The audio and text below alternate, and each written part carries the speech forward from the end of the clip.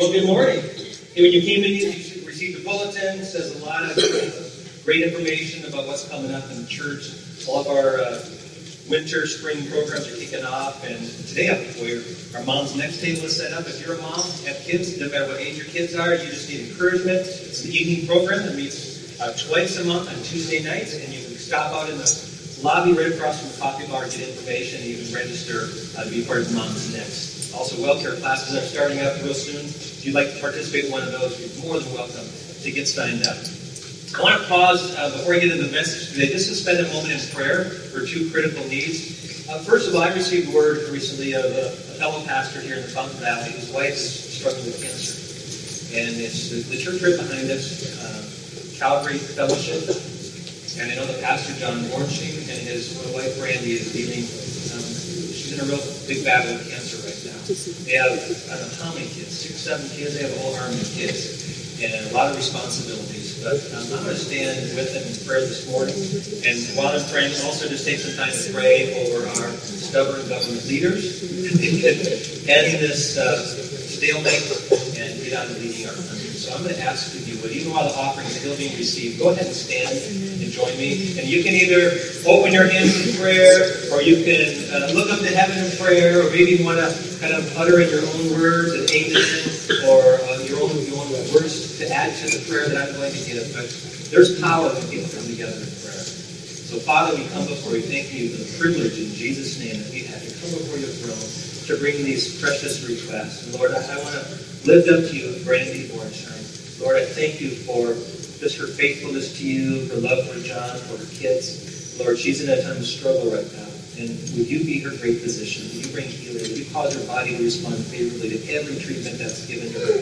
Would you cause her, Father, to have hope and strength? Lord, would you energize this incredible body that has the ability to fight off infections and things, to fight off this invader that's in her body, this thing called cancer. And I pray, Lord, that she'd be fully healed, that she could grow to see her kids graduate, get married, even see grandkids, Father. That she could continue to be a partner to John and his wonderful ministry here in the Fountain Valley, Lord. So we commit them to you in Jesus' name. And also, Father, I lift up to you our government leaders. Lord, I pray for humility. I pray for wisdom. I pray, Lord, that there would be actually concern for the other side, that this is not about one side winning or one man or one woman winning. It's about people who are representing our nation. And I pray, Lord, that they would have the mindset to come together to find a solution that moves us in the direction of solving the problems we have in our culture and ultimately gets our people right back to work and provides paychecks for those government workers to take care of their families, Lord. So we thank you for our government leaders, Lord, but we know they need your help.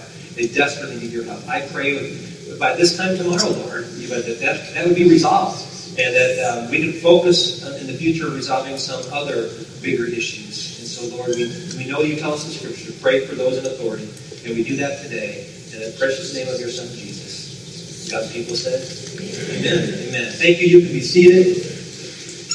Hey, today I want to talk to you initially about the household names that have become so common to us of the people who have impacted Christianity in great ways. And in my generation, I don't think anybody's had the impact of Dr. Billy Graham. Dr. Graham has been an advisor to every president since World War II. He's known around the world for his crusades. Hundreds of thousands of people have found the Lord through his ministry. He's a man of incredible integrity. And Billy Graham, while he was living here on earth, he passed away about a year ago. Is probably the person we would hold up as, man, he's had the most significant religious impact over the past generation. But if I go back 500 years, there's another man that you need to know about whose impact is even felt today. His name was Martin Luther. He was a Catholic monk, a professor, a composer, and he was going through a personal struggle with some of the practices and teachings of the Catholic Church. They had become corrupt, they had become really abusive of people, and in his rebellion against them, he went back to the Scriptures to find out what does actually the Bible teach. And a lot of good things came out of the Reformation, some bad things, but some of the good things that even affect us today are these. First of all, the priesthood of all believers. That you don't need a priest in order to connect with God. You have direct access to God. And that you have a calling to serve that God. That came out of the Reformation. The second thing came out was the ability to have the Bible in your hands. Up to that point, the Scriptures were in the hands of the clergy. You couldn't go home and read the Bible. And Bibles began to be printed and distributed, and religious leaders thought this was going to lead to chaos, and it looked like a lot of freedom as people began to really get to know God through His Word. And then thirdly, this teaching that salvation is by grace through faith. That we enter a relationship with God not based on what we've accomplished or the rituals we've performed, but simply by trusting Jesus, what He did for us on the cross, and accepting God's grace. And those all came out of the Reformation. It had such a big impact that it affected not only the religious world, but the political and economic world of Europe, and it still ripples in its effect to today.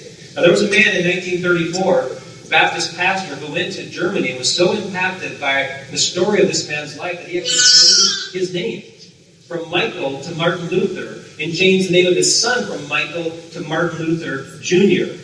And tomorrow we celebrate that son who grew up to be another Baptist pastor, his legacy, because Martin Luther King Jr. became a leading advocate of the civil rights movement. And so tomorrow we celebrate the impact this pastor has had on our generation. But nobody has had the impact of the man we're going to look at today in the Bible. We don't even know his last name. We just know his name is Abram or Abraham. And three of the world's major religions, Christianity, Judaism, and Islam, all trace their roots back to this man. Now, tracing roots is important. It's important to know where we've come from. That's why we're going back to Genesis. Where did this all begin?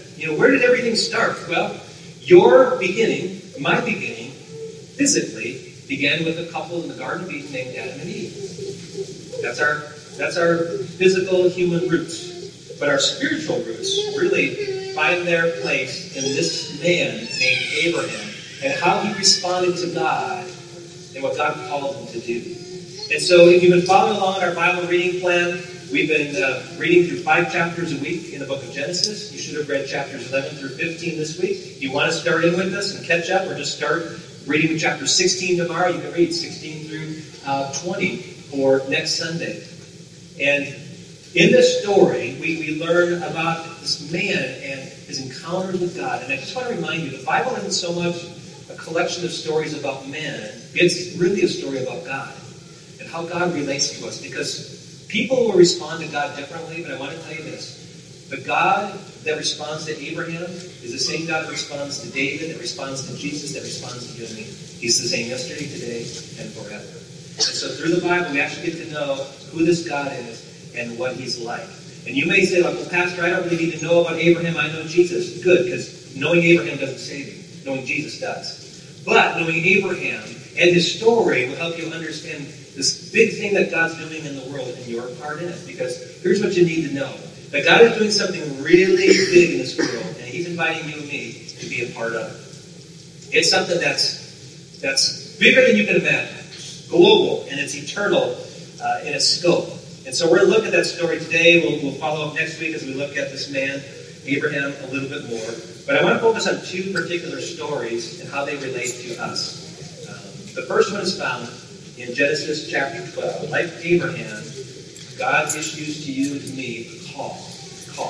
Now, when we come to the 12th chapter of Genesis, we've already looked at chapters 1 and 2 with all good news. God made the world. God made everything beautiful. But chapter 3, we start to see things unravel. Adam and Eve listened to the serpent. They sinned. Then we learn later their son Cain murders their son Abel. And then we find these what seem to be angelic beings intermingling with human women and having offspring. And then God's so frustrated with the creation He's made that He decides to wipe the slate clean through Noah and the flood and start again with just Noah and his family. But even after Noah and his family and start to multiply and the world starts to fill up again, people get this attitude that we want to do our thing, not God's thing. And so at this place called the Tower of Babel, God has to come and confuse their languages so they'll obey His command to be fruitful and multiply and to fill the earth. And so now they leave and they spread out into all these regions. Well, there was a man named Terah who lives in Mesopotamia, which is later Babylon, that area. He picks up his family and leaves, and his intent is to go to Canaan.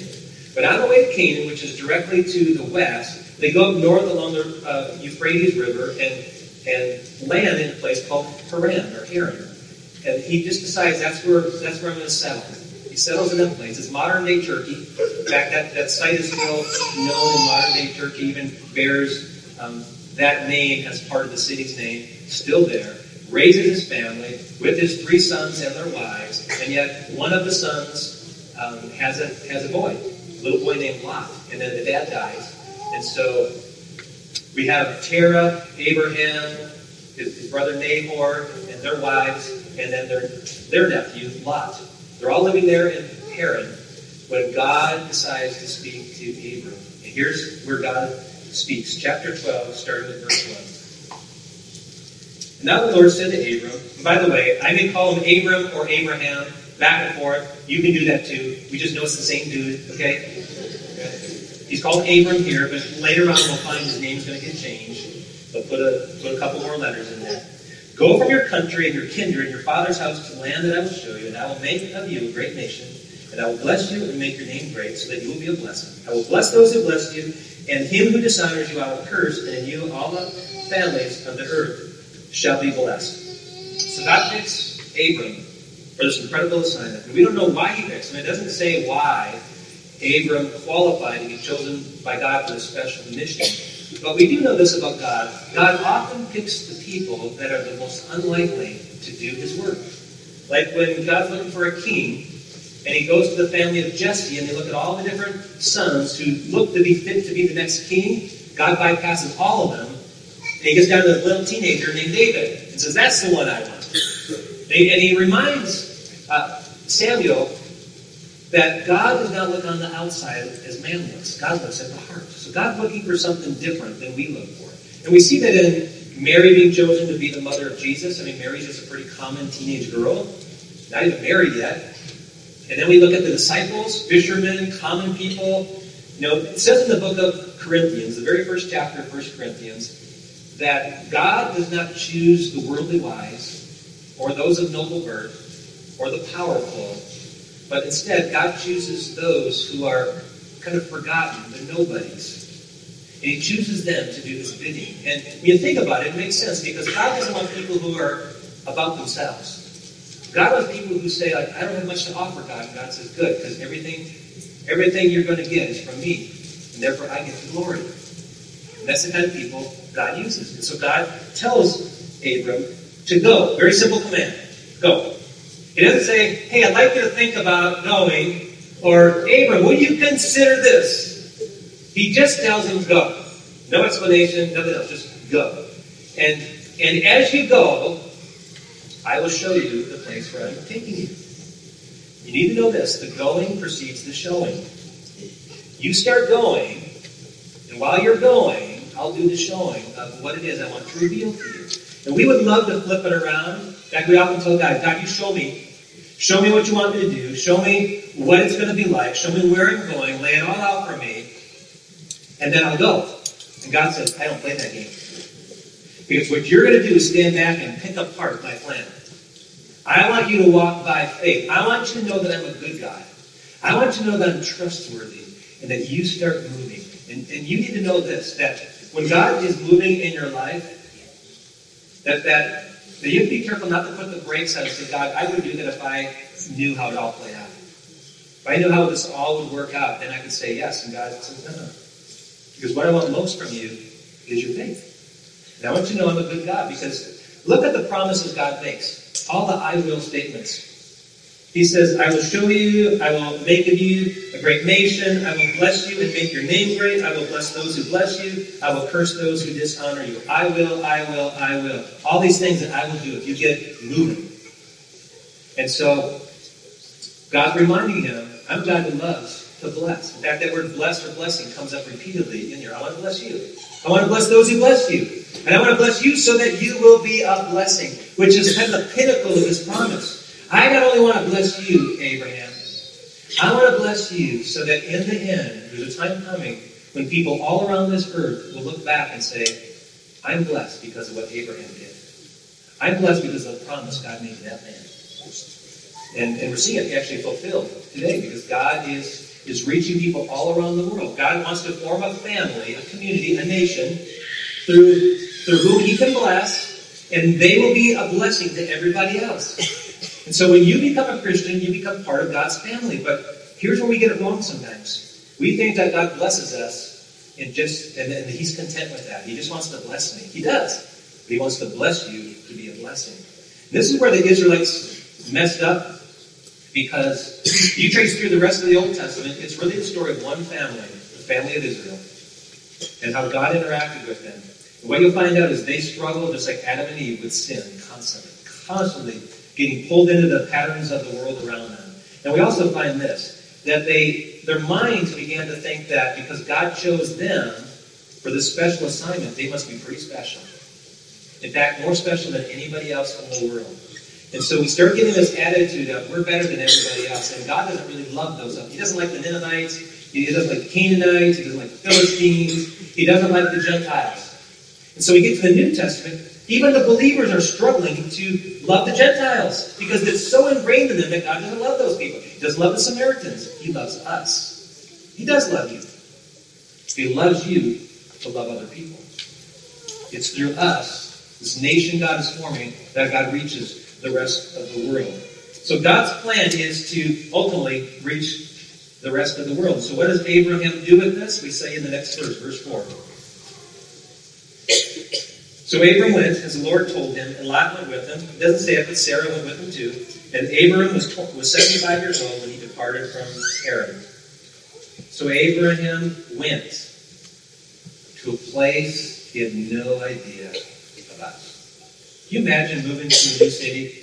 I mean, when we moved here to Colorado Springs, we began to look online. What is Colorado Springs like? What's the economy? What's the cost of living? What's the best neighborhood to live in? What are the better schools? All that kind of stuff. You start to evaluate. Even when we go on vacation, we start to go on TripAdvisor. And we start looking at different things you can do and different experiences you can have. And the reviews. What people think of it. Was it good? Was it bad? Why should you do this? Why should you not do that? Abraham didn't have any of it. He doesn't have pictures. He doesn't have stories of people who've been there, as far as we know. He doesn't have reviews of where he's going to. And he goes anyway. And because of him going, he is identified as the one who epitomizes the kind of faith that God desires of us. In fact, when you read through the New Testament and the references to Abraham, that is the thing they bring out the most, is Abraham's faith. And how it models the faith that God wants of all of us. And so he goes, and he doesn't know where he's going, but he knows who is going with him. See, the right response is always to trust God and walk by faith. It's always the right response. Say yes to God. God, I trust you. I'll go where you want me to go. In the book of Hebrews, which lists in chapter 11, heroes of the faith, one of those that are listed first is Abraham. It says, by faith, Abraham obeyed when he was called to go to a place that he was to receive as an inheritance. And he went out not knowing where he was going. That's what made it faith. If he knew where he was going, it wouldn't require faith. Faith is going into the unknown. It's going into uncharted waters. It requires faith. It's scary. The guy told me last service, he goes, Pastor, God's been telling me for a while what he wants me to do, and I've resisted because I'm afraid. Good. You can tell it's probably from God then. Because if it was comfortable and easy, it likely wouldn't be God calling you. God called Abraham to leave your father's farm, leave the place where you've grown up, the place that's comfortable and familiar, and go to the place that is unknown, is unfamiliar, to people who don't know you. You'll have no reputation there. That's where I want you to go. And I really believe this. You cannot stay where you are and walk with God. You cannot stay still and walk with God. God is always moving. One of the things that I learned in this church years ago, when we were on Aspen Drive, we did a church-wide study called Experiencing God. And in that study was one principle that changed my thinking forever. And it was this. God is always at work around you. And he's seeking to invite you to partner with him in that work. See, for all my Christian life, I've been told that God has a will for my life, and I should really pursue to discover what that will is. So I'd always pray, God, show me what your will is for my life. And I learned through that study to pray differently. To simply pray this, God, what is your will? What is your will? Period. And if that's your will, if I discover your will, would you let me be part of it? See, I don't think God's that interested in my life and what I want to do. He cares a lot about his plan to reach the ends of the earth and wants me to find my purpose and meaning in his plan. See, I could get invited to work for Google or Amazon or Microsoft or some great corporation, leading successful companies around the world. People would give their right arm sometimes to work for those companies. But I'll tell you, honestly, I wouldn't trade being a pastor to work for any of them.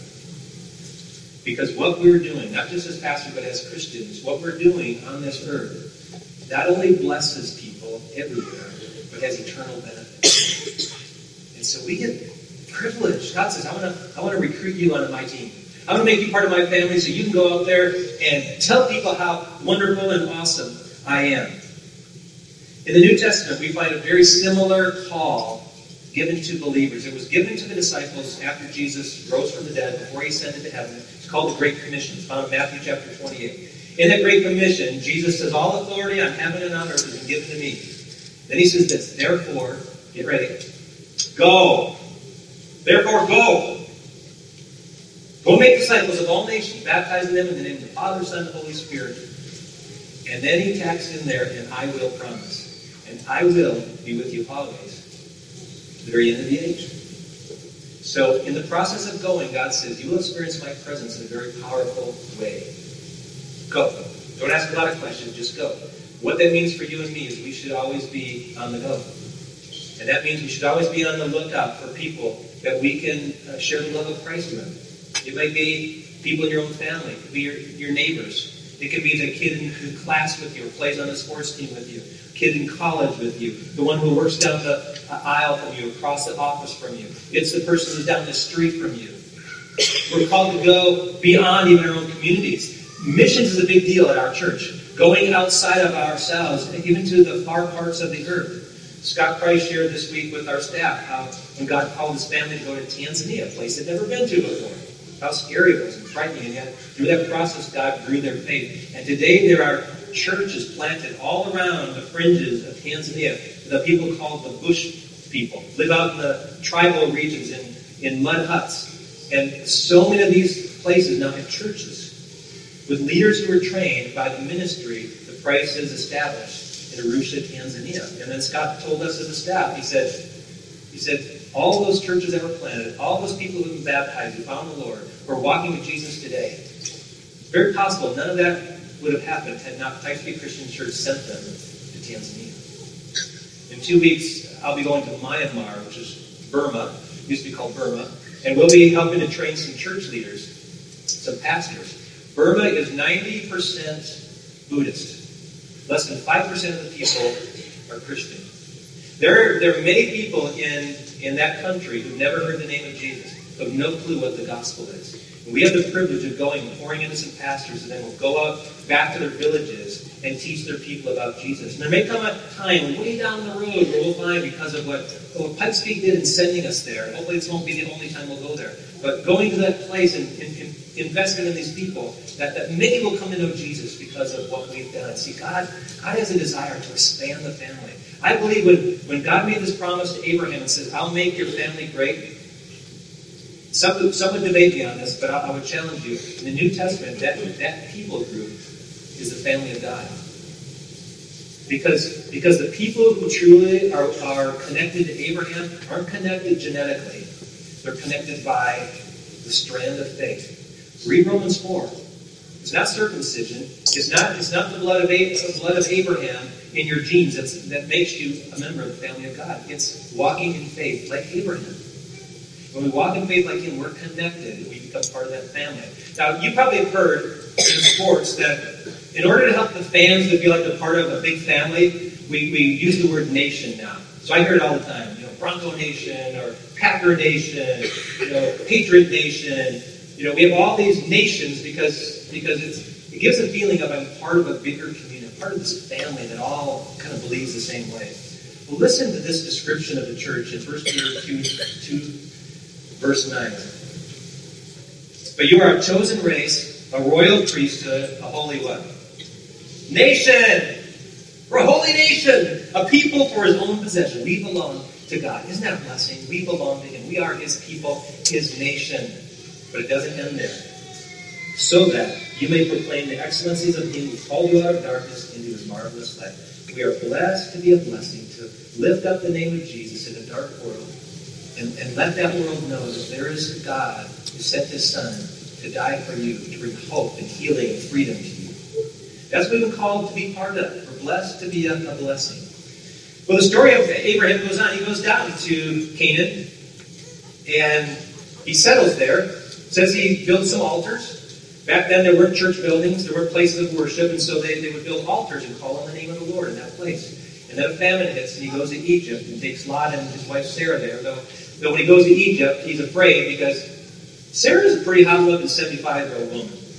And so he feels like someone's going to want her, so they're going to kill Abraham to get her. So he just tells everyone, that's my sister.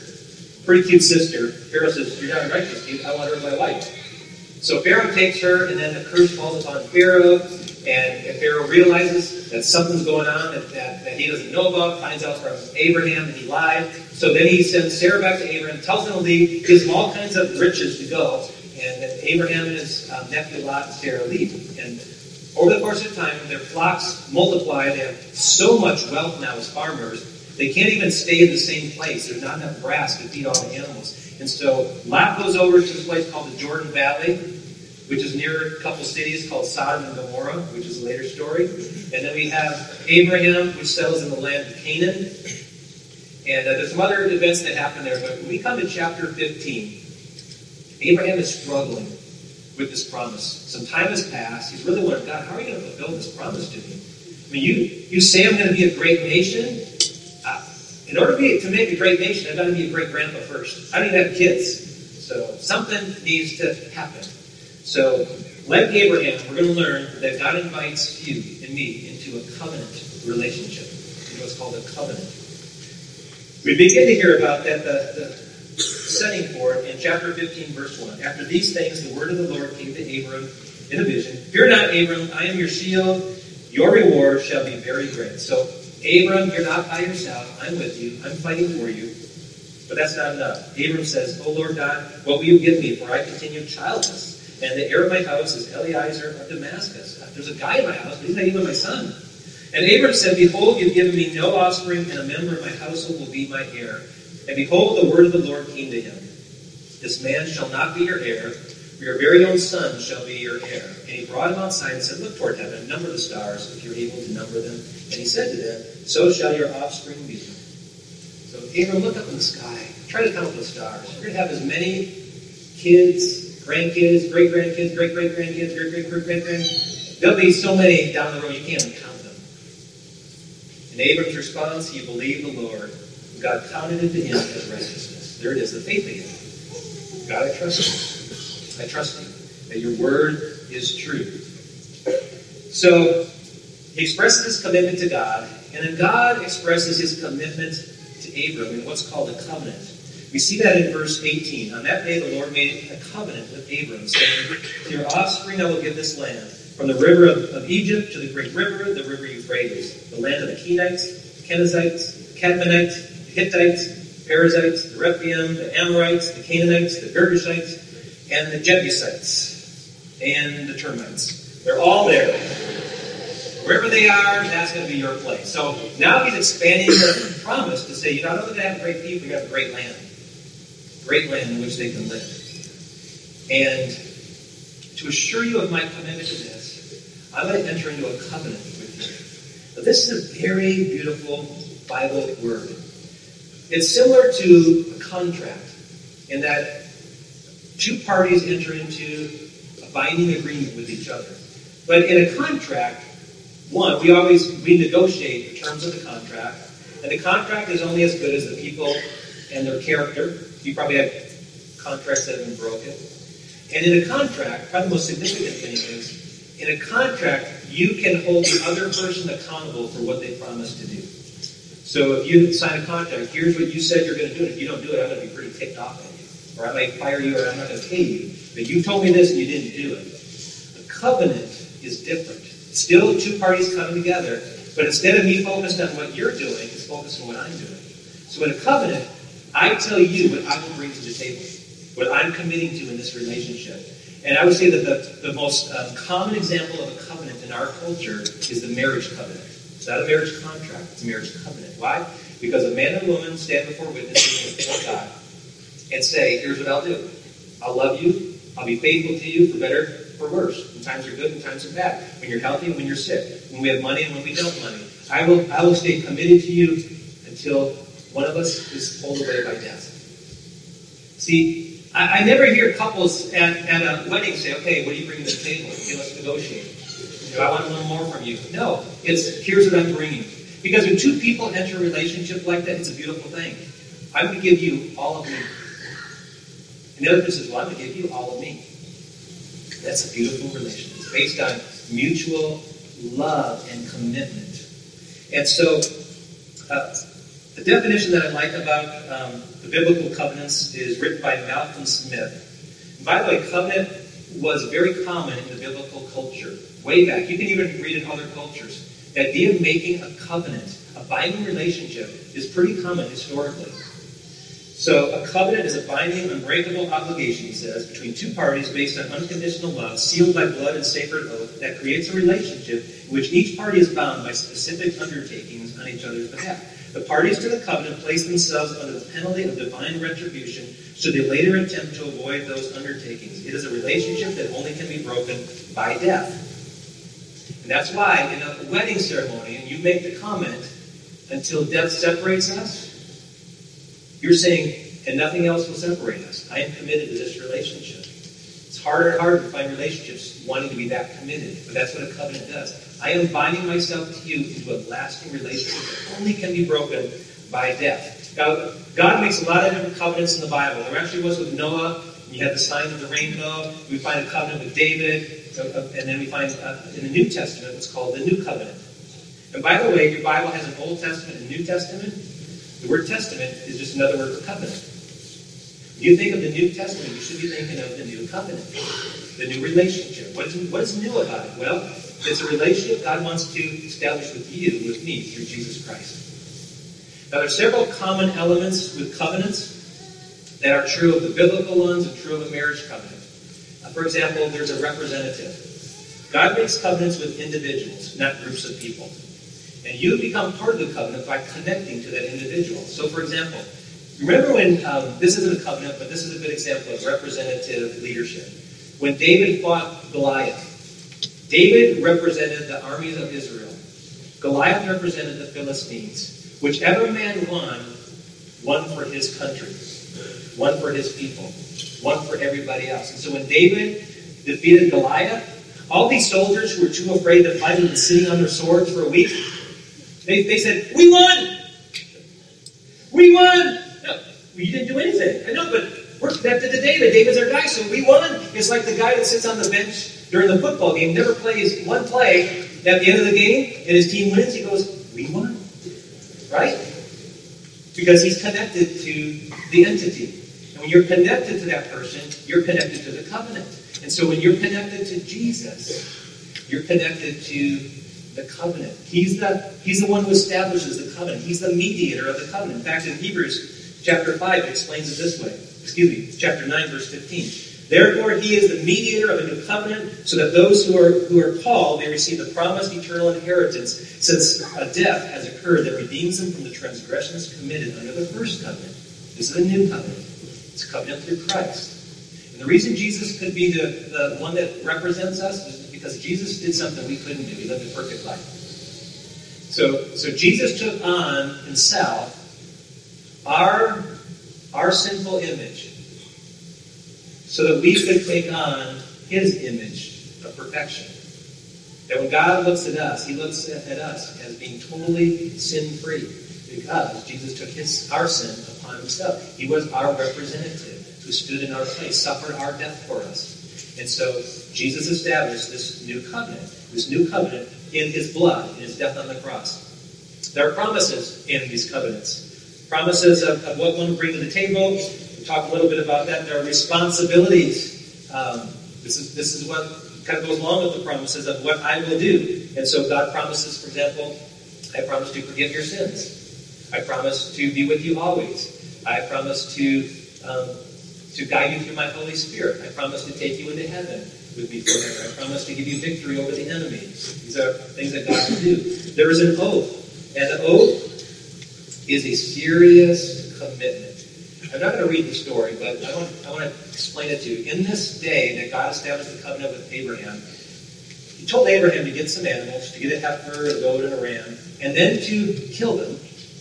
And this sounds kind of gross, but to split their bodies down the middle and put one half here and one half here with a space in between these carcasses. And as the night settled and it became dark, there rose a torch with a flame and a smoking fiery pot that passed through the carcasses. But what does that mean? It's kind of a weird picture. Well, in the Old Testament, God's presence is commonly pictured in fire. The burning bush, the mountain with fire, and the fire by day and the cloud by, or the cloud by day and the fire by night. God's presence is often pictured in fire, and so it's as if God walked in His presence in the midst of Abraham, right between those dead bodies. And this is true of so many covenants. This statement: I am so committed to this relationship. I'm going to walk through these animals, through their dead bodies, to show if I violate this covenant, may I be like them. May I be killed like they are killed for my unfaithfulness to you. It's a pretty serious commitment when you think of the covenant. Wouldn't that be cool at weddings? After the vows are expressed, there's a carcass on the ground. It's okay, we're each going to walk through there. If I'm unfaithful to you, may that happen to me, which is after that animal. Pretty serious, right? This is a covenant. This is the kind of commitment God has to us. God's saying, I would rather die than break my covenant to you. It's a serious commitment. And then there's a sign of the covenant. We'll learn next week it's circumcision. This only applies to the males in this, but men and women could join the family of Israel, but the males had to be circumcised. It was a marking. In the New Testament, we read that there's the sign in the New Testament, the sign of baptism. That those who enter into the covenant with God go through the waters of baptism and symbolize, I'm part of this new family. On my hand, I have a ring. It's a symbol. It's a symbol of the covenant I have with my wife. Those are important. There's one other thing that we find common. It's a meal. Meals often coincide with these covenant-making events. And I would say that a very visual symbol of this or picture of this is a wedding. Now, almost every wedding I've ever been to will be this commitment of the bride and groom, and afterwards there'll be a meal. And we sit down and we feast. There's joy, there's celebration of the covenant we've just witnessed. Well, isn't it interesting that in the New Testament, Jesus established a meal that goes along with His covenant. It's a meal called the Lord's Supper. And I'm going to ask our ushers to go ahead and go back, and we're going to get ready to take the Lord's Supper together. But I want to challenge you to think of it a little bit differently today. Because Jesus has done something so incredible to invite you and me into this relationship. It is a serious commitment He makes to us. It's as serious as a marriage. You are kind of getting married to Jesus when you accept Him as your Savior and Lord. And here's what Jesus said about what we're about to do in Luke chapter 22. And He took bread, and when He had given thanks, He broke it and gave it to them, saying, "This is my body which is given for you. Do this in remembrance of me." And likewise, the cup, after they had eaten, saying, "This cup that is poured out for you is the new covenant in my blood." See, when we celebrate the Lord's Supper as a church, I don't know how you approach it. Sometimes people look at it as a little snack break right before the sermon. Some people look at it as just something to get out of the way, to get the more important things. I know some people like to check on their phone or talk to their friends during the communion time, but I would encourage you to do this. That not only today, but every Sunday when communion's passed, pause and think, where else in the world is there a God who says to His people, I am so committed to you that I'm going to offer this celebratory meal where my son's body was broken for you. And my son's blood was shed for you. Because He wants to enter into a binding, lasting, tight-knit relationship called covenant. That's what we get to do. What does God require of us? Not perfection, because none of us are perfect. What God asks for us is faith in action, which translates into faithfulness. The right response to living in covenant with God is just faithfulness. It's showing up. It's coming back. It's when you fall, I get back up. I keep moving forward. I keep walking with the Lord. I'm not perfect. Abraham wasn't perfect. David wasn't perfect. But they were men after God's own heart. They were friends of God because they picked themselves up and they just walked toward God. Communion's a great time to kind of reorient yourself back to God and to humble yourself up. So as I pray, I'm going to invite the ushers to come. They'll pass trays to you. Take a piece of the bread and know His body is broken for you. Take the cup, drink it with great gratitude for the fact that this awesome God who made this world says, I want to be bound with you in this lasting relationship and give Him thanks. So Father, thank you so much for sending Jesus. I thank you, Lord, that in our rebellion, sometimes in our stupidity, you still invaded our lives and tried to communicate in so many ways how committed you are to us. You were committed not just to walk through the dead bodies, but to go to a cross for us and be that dead body so that we could be forgiven. And I pray, Lord, that we would cherish that privilege we have, and even right now, eat these elements with great gratitude. So we do so in Jesus' name.